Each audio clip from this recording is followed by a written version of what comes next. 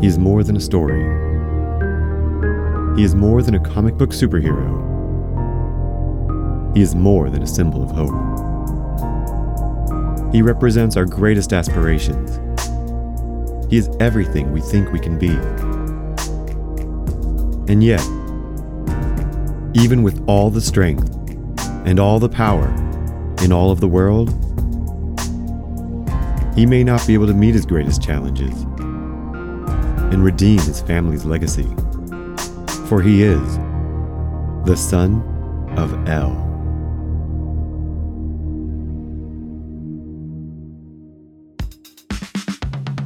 Chapter 5: The Daily Planet. After the thwarted takeover of the Trade Center, Lois Lane's front page headline read, "Superman saves the day." For all of her mocking of the Angel of Metropolis, Lois had become a true believer. Throughout their lunch, she insisted there were no words to describe it. All the while, she used every word she could think of as she recounted her meeting with Superman. Clark made a half-hearted attempt to tease her for her sudden reverse of attitude. "I thought you had a problem writing articles about angels." "Oh, poor Clark. You have no idea. This wasn't some lights and mirrors parlor trick. And he wasn't an angel either. He was something else." Jimmy wasn't paying attention to Lois, being rather engulfed in his own photos of Superman stopping the terrorists.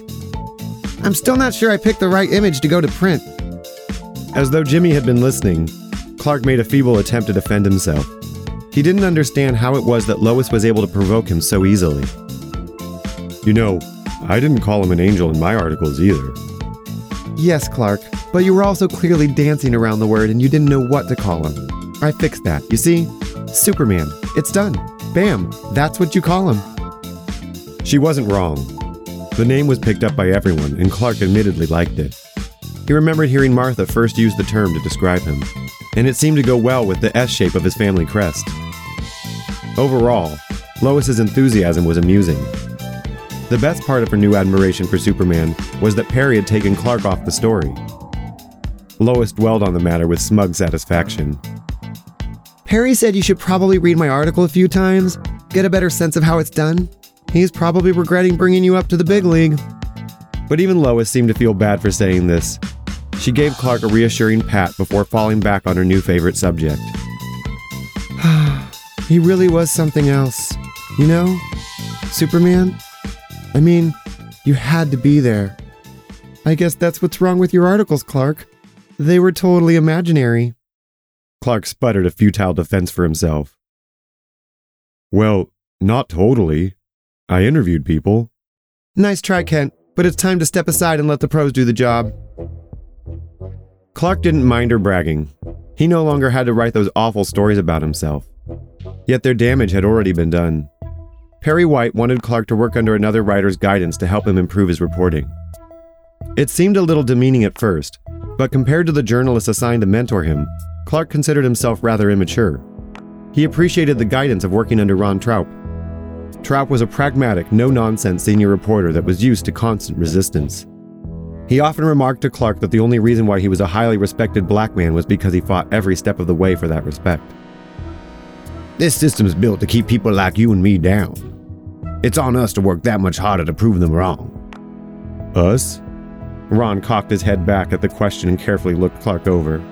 "Okay, I see you passing with those purty eyes, but you know what I'm saying." Clark considered Ron's suggestion, and though he had no doubt in what Ron was describing, he knew his own experiences as an outsider probably weren't what Ron would expect. Instead, Clark simply nodded in agreement. Ron had the spirit of an activist and many unconventional methods of finding sources. Clark got to learn many of them firsthand. Put to the task of researching a story, Clark had been working in the office alone all morning when Lois came in bragging about a new prize to congratulate herself for.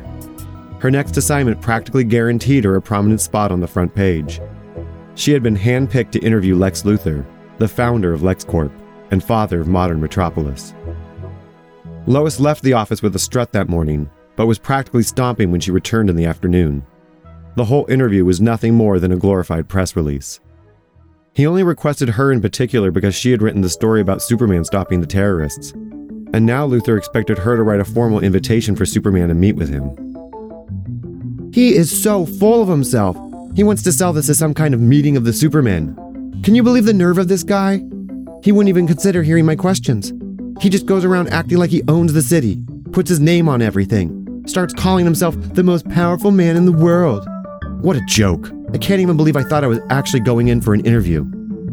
Clark wasn't surprised to hear this.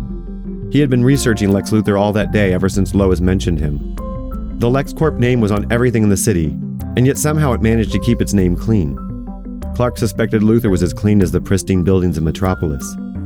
When he investigated his own apartment complex, there were always dead ends wherever LexCorp would be involved. It wasn't big stuff at the time, but Clark began wondering what would unravel if he began pulling at that thread. The next day, to both Lois and Clark's dismay, Lex Luthor had a coordinated media release with stories in every outlet. All the publicity centered around a live broadcast of Luthor thanking Superman for saving lives and ensuring that the trade agreement went through. He made some boast about men of their stature and then invited Superman to meet with him at his penthouse home at LexCorp Tower. The segment ended with an uncomfortable close-up of Luthor smiling. "It would be a shame if you didn't make it." His predatory stare dragged on as the LexCorp logo flew across his face, leaving a bad taste in Clark's mouth. There was a ruthlessness about Luthor that made his invitation sound like an ultimatum. Yet the affluent billionaire hadn't mentioned any date or time for them to meet, so Clark didn't make it an immediate priority. He thought he might wait a day or so. Any time seemed just as good as any other. Yet the following day proved too busy for a meeting. An explosion at a major Metropolis power plant had led to blackouts and fires around the city. Clark was kept busy well through the night and far into the next day. His newfound ability to fly was put to the test as his help was needed all around the city. Being Superman's first experience working in coordination with firefighters and other rescue workers, he found a deep admiration for them. They all did so much, and none of them had superpowers. The respect was more than mutual. The rescue workers were grateful that Superman could fly into the fire and bring everyone out. When the last of the disaster was under control, he returned to the Daily Planet in the late afternoon. Clark was behind in a story that Ron had him working on and needed to put some time into it. As he sat down, Lois slumped back from her desk and started complaining about Luthor. Until then, Clark had managed to completely block Lex Luthor out of his mind. I still can't believe it. I mean, that was my second front page story, but it was like a totally hollow win. He let me think I was doing some kind of exclusive interview. Even if it was on his terms, I thought it was still my story. I feel so used. Clark could relate. Meeting Luthor felt like an obligation he would rather avoid altogether. He was busy enough meeting his deadlines and being Superman, and saw no reason to hurry to Luthor's bidding. Only days later, while flying near LexCorp Tower with little else going on, did Superman finally stop by to pay Lex Luthor a visit. Luthor could not possibly have been expecting him, but when Superman landed on the LexCorp penthouse balcony, Luthor casually sat, drink in hand, ready to greet him. He relaxed on a couch, facing wide doors opening out onto the balcony. "Superman, so glad you could make it. Welcome. Come on in. Can I get you a drink?" No, thank you. "Well, have a seat." Clark was reluctant. He hadn't yet found capes to lend themselves to sitting. I'll stand, thanks. Luthor paused for a moment, reassessing his guest. "No, of course not." Luthor stood up immediately, leaving his drink on the coffee table. "Let us start with introductions. I, of course, am Lex Luthor. And you are?" You can call me Superman. Lex raised an eyebrow. "Well, surely you have a name. It couldn't be Superman." Superman will do fine. "Well, Mr. Superman, walk with me." Luthor led them out to the balcony while he spoke. He had been grasping for some kind of exertion of power over him. Guiding Superman's path was just what he needed. Clark could hear the satisfaction in his voice. "First, let me thank you again, face to face, for ensuring that the trade deal was allowed to complete. And thank you for saving all of the hostages, of course." Considering his phrasing, Clark wasn't so sure he liked Luthor's priorities. He purposely kept his response neutral yet encouraging, curious to hear where this was all going. Of course, Clark offered as Luthor pressed on enthused. "But seriously, thank you. EdenCorp is a dangerous terrorist group, and that trade deal was crucial for everyone in the world."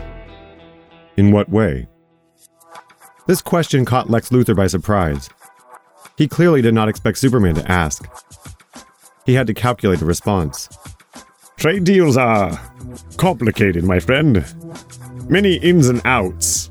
Not the kind of thing one can crack into without a team of lawyers, if you know what I mean. Luthor laughed heartily at his own joke. But that's not why I asked you here. Of course not. Superman forced himself to give a smile. He was truly curious as to why Luthor had asked him there. Again, Luthor took this as Clark being agreeable. He had guided them back inside and toward the couches and coffee table once more. Excellent. Would you care to sit with me? I'm fine standing. Thank you. But please, feel free to sit, if you like. Luthor almost imperceptibly winced as he swept up his glass off the coffee table, as though fetching the drink had been his intent all along. He kept guiding Superman as he spoke, walking around the room and back out onto the balcony. Luthor's voice became the faintest bit more tense, so imperceptible that Clark doubted whether he had heard it or not. Well then, you see, I was thinking, you and I are two men in the world who help people. I pretty much help everyone, but of course there's only so much help I can offer at a time. Clark could relate to this sentiment. Of course. This ambivalent agreement was enough encouragement to bring Luthor to his point. So then, you come work for me, and we can help everyone, especially each other. Excuse me? Clark's skepticism showed across his face, immediately sending Luthor into damage control. Perhaps I misspoke. I want to offer you a job. A job where we help people together, you and I, helping like no one else can. There are things I need doing that a man like you would have no problem with. And though a man of your power probably doesn't need money, I can provide you with resources, ores, raw materials, women. Clark had no idea what direction this conversation had taken. It was truly bewildering, but he kept it to himself. He hoped to leave as soon as it wouldn't be too rude to do so. No, that's okay. I'm fine. He said this with the same tone and hand gesture as refusing a drink. Is there anything else you want to talk about? Or is that all? Luthor's entire demeanor changed. His voice became measurably stern. This isn't a job offer I just give to anyone. Join me, and this can work out very well for you, Superman. Clark took another step back. You can keep your job, Mr. Luthor. I'm just going to keep helping people on my own. Before Luthor could object, Superman took flight, back into the metropolis night sky. Clark had no idea what he had just experienced. Luthor was far worse than Lois made him out to be. He wished he could talk to her about it. Clark imagined she would have a pretty funny take on the whole thing. Unfortunately, this conversation had been between Superman and Lex Luthor. It was nothing Clark Kent could casually mention to Lois Lane. Even if he could talk to her about it, he didn't get to see Lois or Jimmy much over the next few weeks.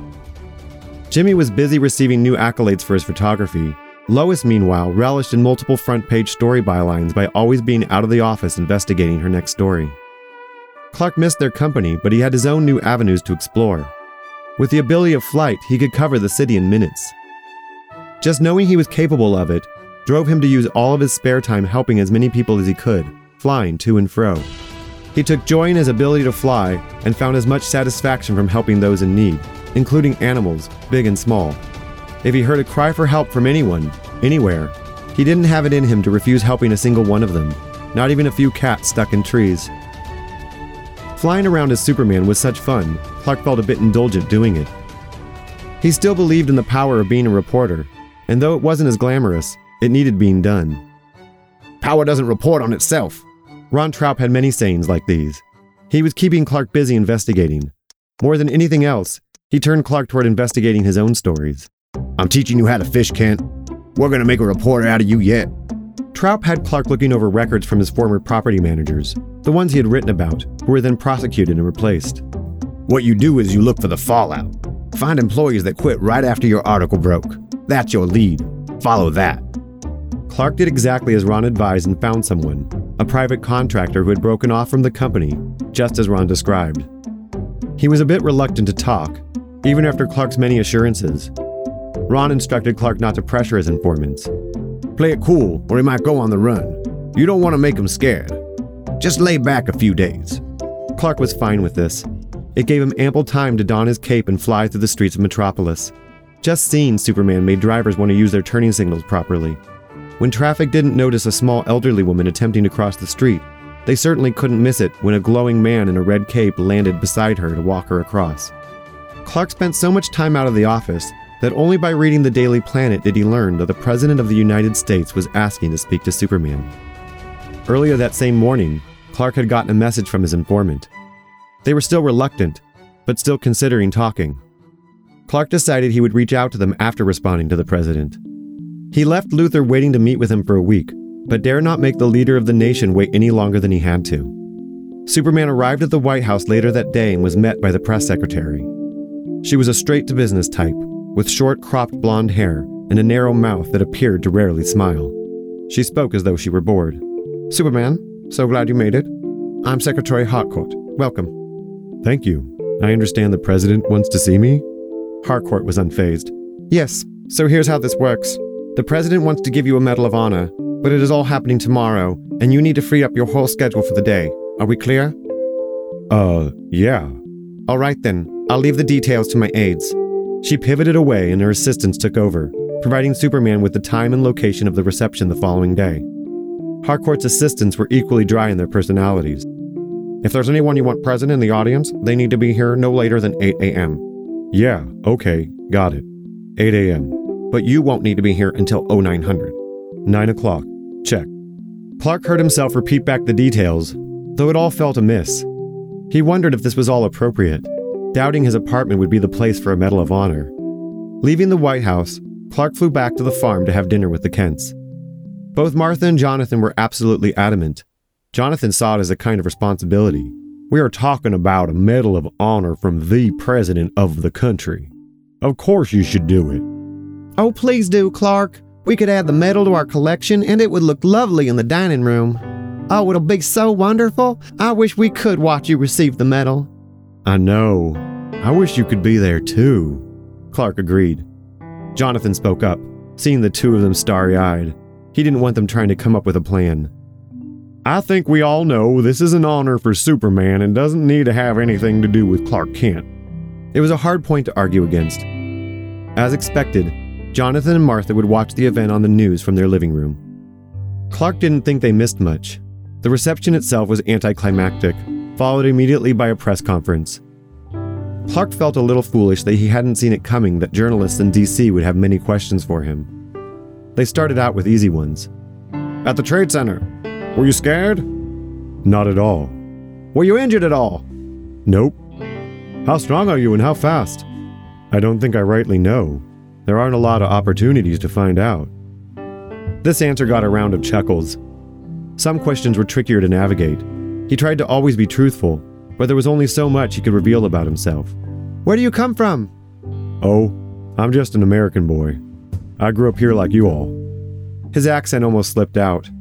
"How did you gain your powers?" "Oh, I was just born with them." "Lucky kid." The reporter's joke got another wave of laughter. Clark was glad Secretary Harcourt ended the questions there.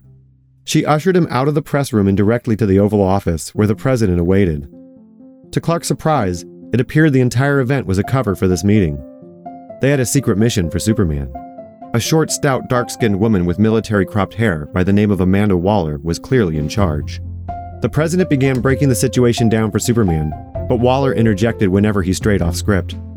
An experimental submarine was stranded, and the crew had only days of life support left. They needed Superman's help to lift them off the seafloor before they ran out of air, assuming the sub wasn't discovered by hostile forces first. Clark had never done anything at all like this. He would have to fly halfway around the world to even get to the submarine. Before that day, the furthest he had ever flown was to Smallville and back. Worse still, he was being expected to lift a submarine from the ocean floor. Clark had never been in the ocean before, or tried to lift anything so large. Feeling completely out of his depth, he agreed to help nonetheless. Once Superman had volunteered, the mood in the room dramatically shifted. The lights were dimmed and a projection screen lowered. On it displayed a detailed presentation featuring the submarine's experimental nature, its longitudinal and latitudinal coordinates, the expected underwater topography, and the geopolitics of the region. Clark had not been expecting so much new information all at once. Before he knew it, He was issued a handheld submersible GPS, and as quickly as the debriefing started, they all saluted him and the room began to clear. Clark stood still for a moment, unsure of what he was supposed to do. A young staff member checked in. "Do you need anything, Mr. Superman, sir?" Yeah, what's your name, miss?" The aide swayed a moment, taken aback by Superman's eyes and smile. She took a breath and centered herself. "Oh, I'm Etta. Etta Candy." "Well, Miss Candy, this is a bit embarrassing, but could you give me those coordinates again?"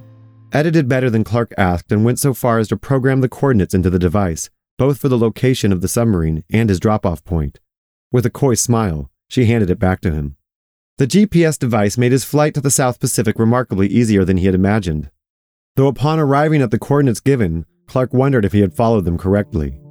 There was nothing in sight but water stretching across the horizon all around him. He took a great breath and dove into the water below.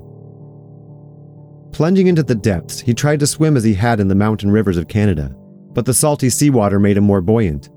Clark pushed himself downward as though he were flying through water, yet it was thicker than air and slowed his passage. Sure enough, he came eventually to the ocean floor. The ocean tides had pushed him far off from his target.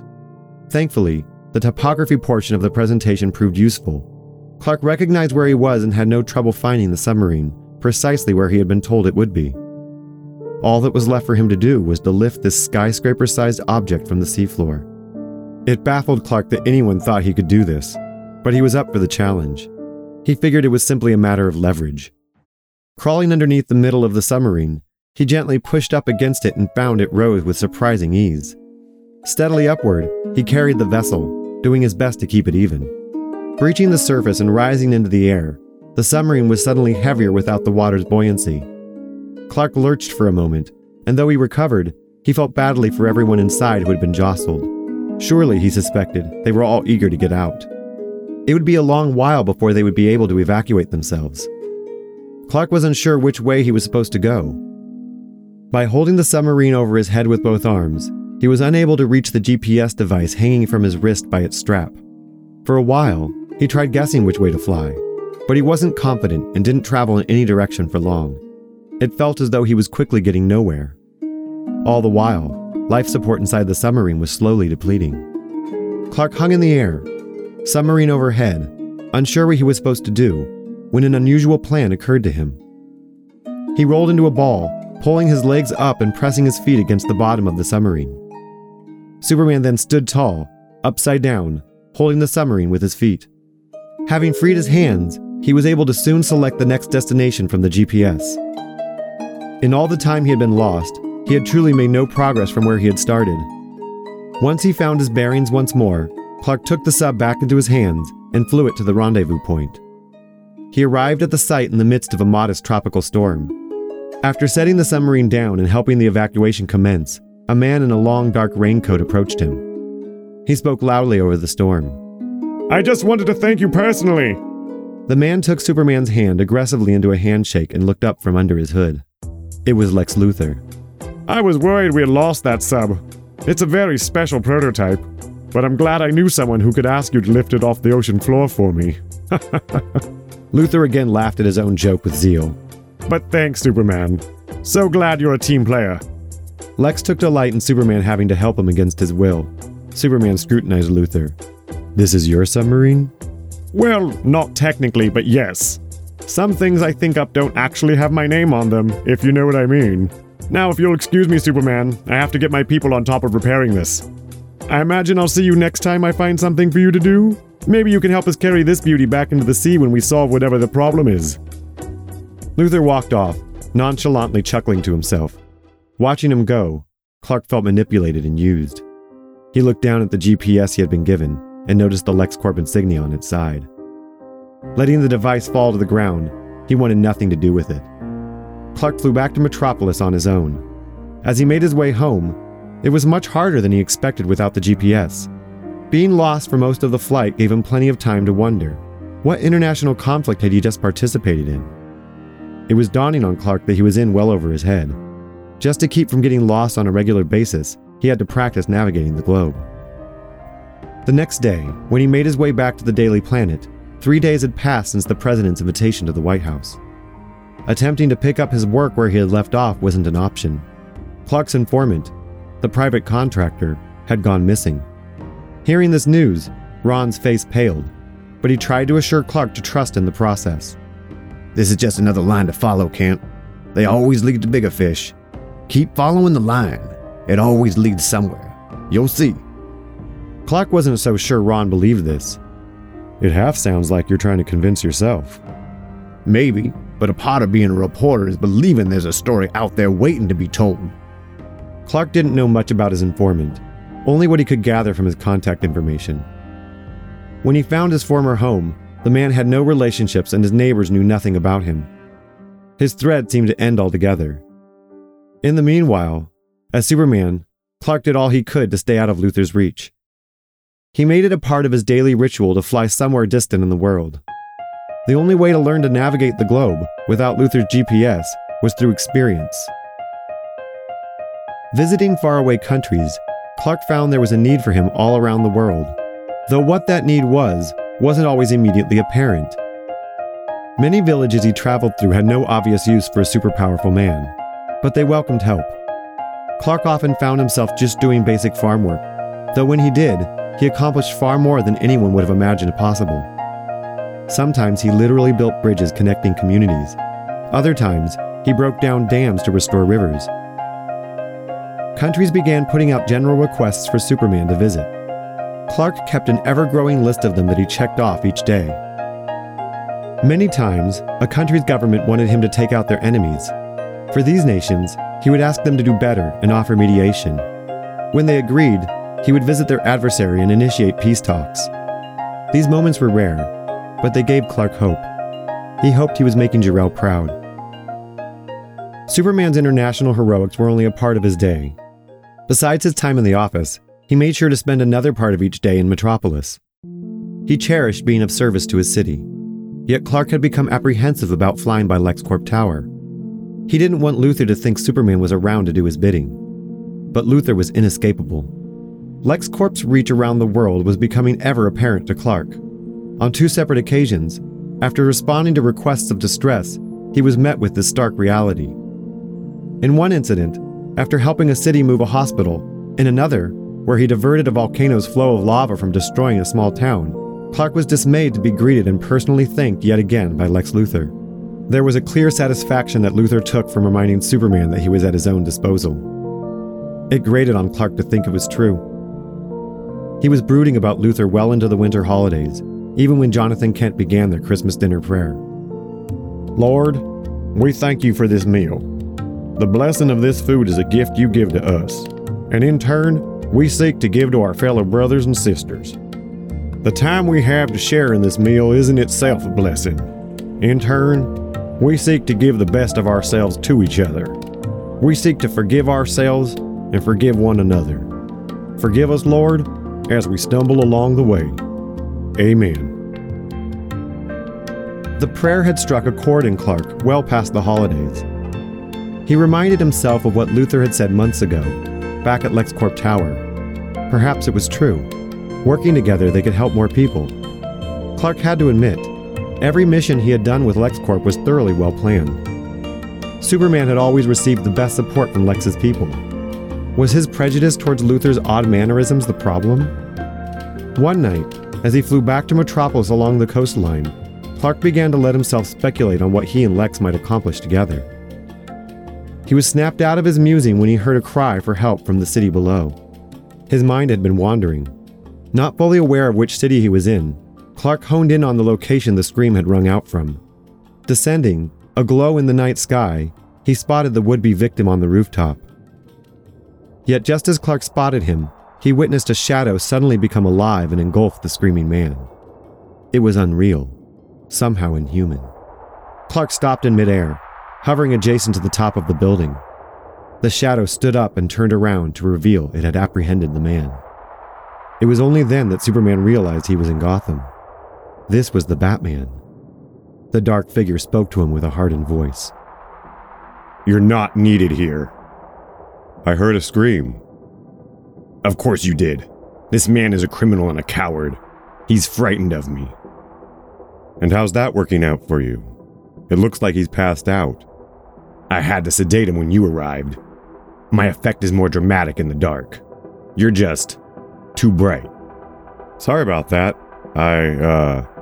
Just trying to help. Like I said, you're not needed here. I'm sure Luther could use your help somewhere. Why don't you go play fetch for him? Clark was stunned at this dismissal. He looked intently through Batman's mask and was surprised to see the face of the young billionaire, Bruce Wayne. Of all of the people in Gotham, this was the last he would have suspected of being the Batman. Wayne's reputation for drug abuse and partying on yachts didn't add up with crime fighting. I don't know where you get the idea that I work for Luther, but you are sorely misinformed. This is bigger than whatever game a rich kid in a scary costume is playing at. You think I'm misinformed, Kryptonian? You're the one that has no idea what game you're playing at. Have no doubt, Luther knows where you come from. He knows what you are, and he has you wrapped around his finger. Look at any one of those people down below you. You're only a little more informed than any of them. Batman gestured to the street below. Superman looked down to see his presence had gathered a small crowd gawking upward. When he looked back to Batman, the caped vigilante had disappeared back into the shadows, taking the bound man with him without a sound. As Clark continued his flight home to Metropolis, he felt astonished by his meeting with the Batman. How did he and Luther know about Krypton? And what game was Luther playing at? Just like Rhonda taught him, Clark had a new line to follow. Yet simultaneously, another curiosity nagged at him after seeing the Batman in action. It was a line of questions that had no simple answers. Clark wondered, if Bruce Wayne could be Batman, just how much was the rest of humanity capable of?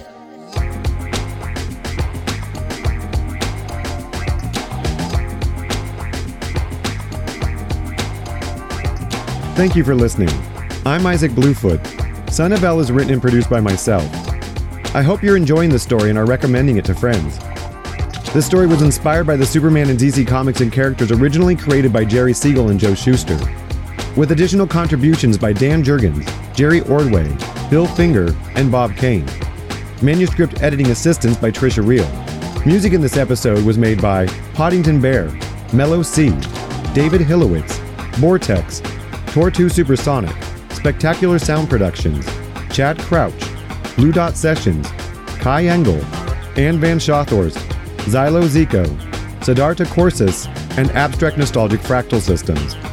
See the episode notes for details. For more of my work, get yourself a deck of OmenQuest cards at omenquestcards.com. Bolster your friendships with these subtle conversation prompts. And be sure to listen to the next episode. Chapter 6, Mr. Mxyzptlk.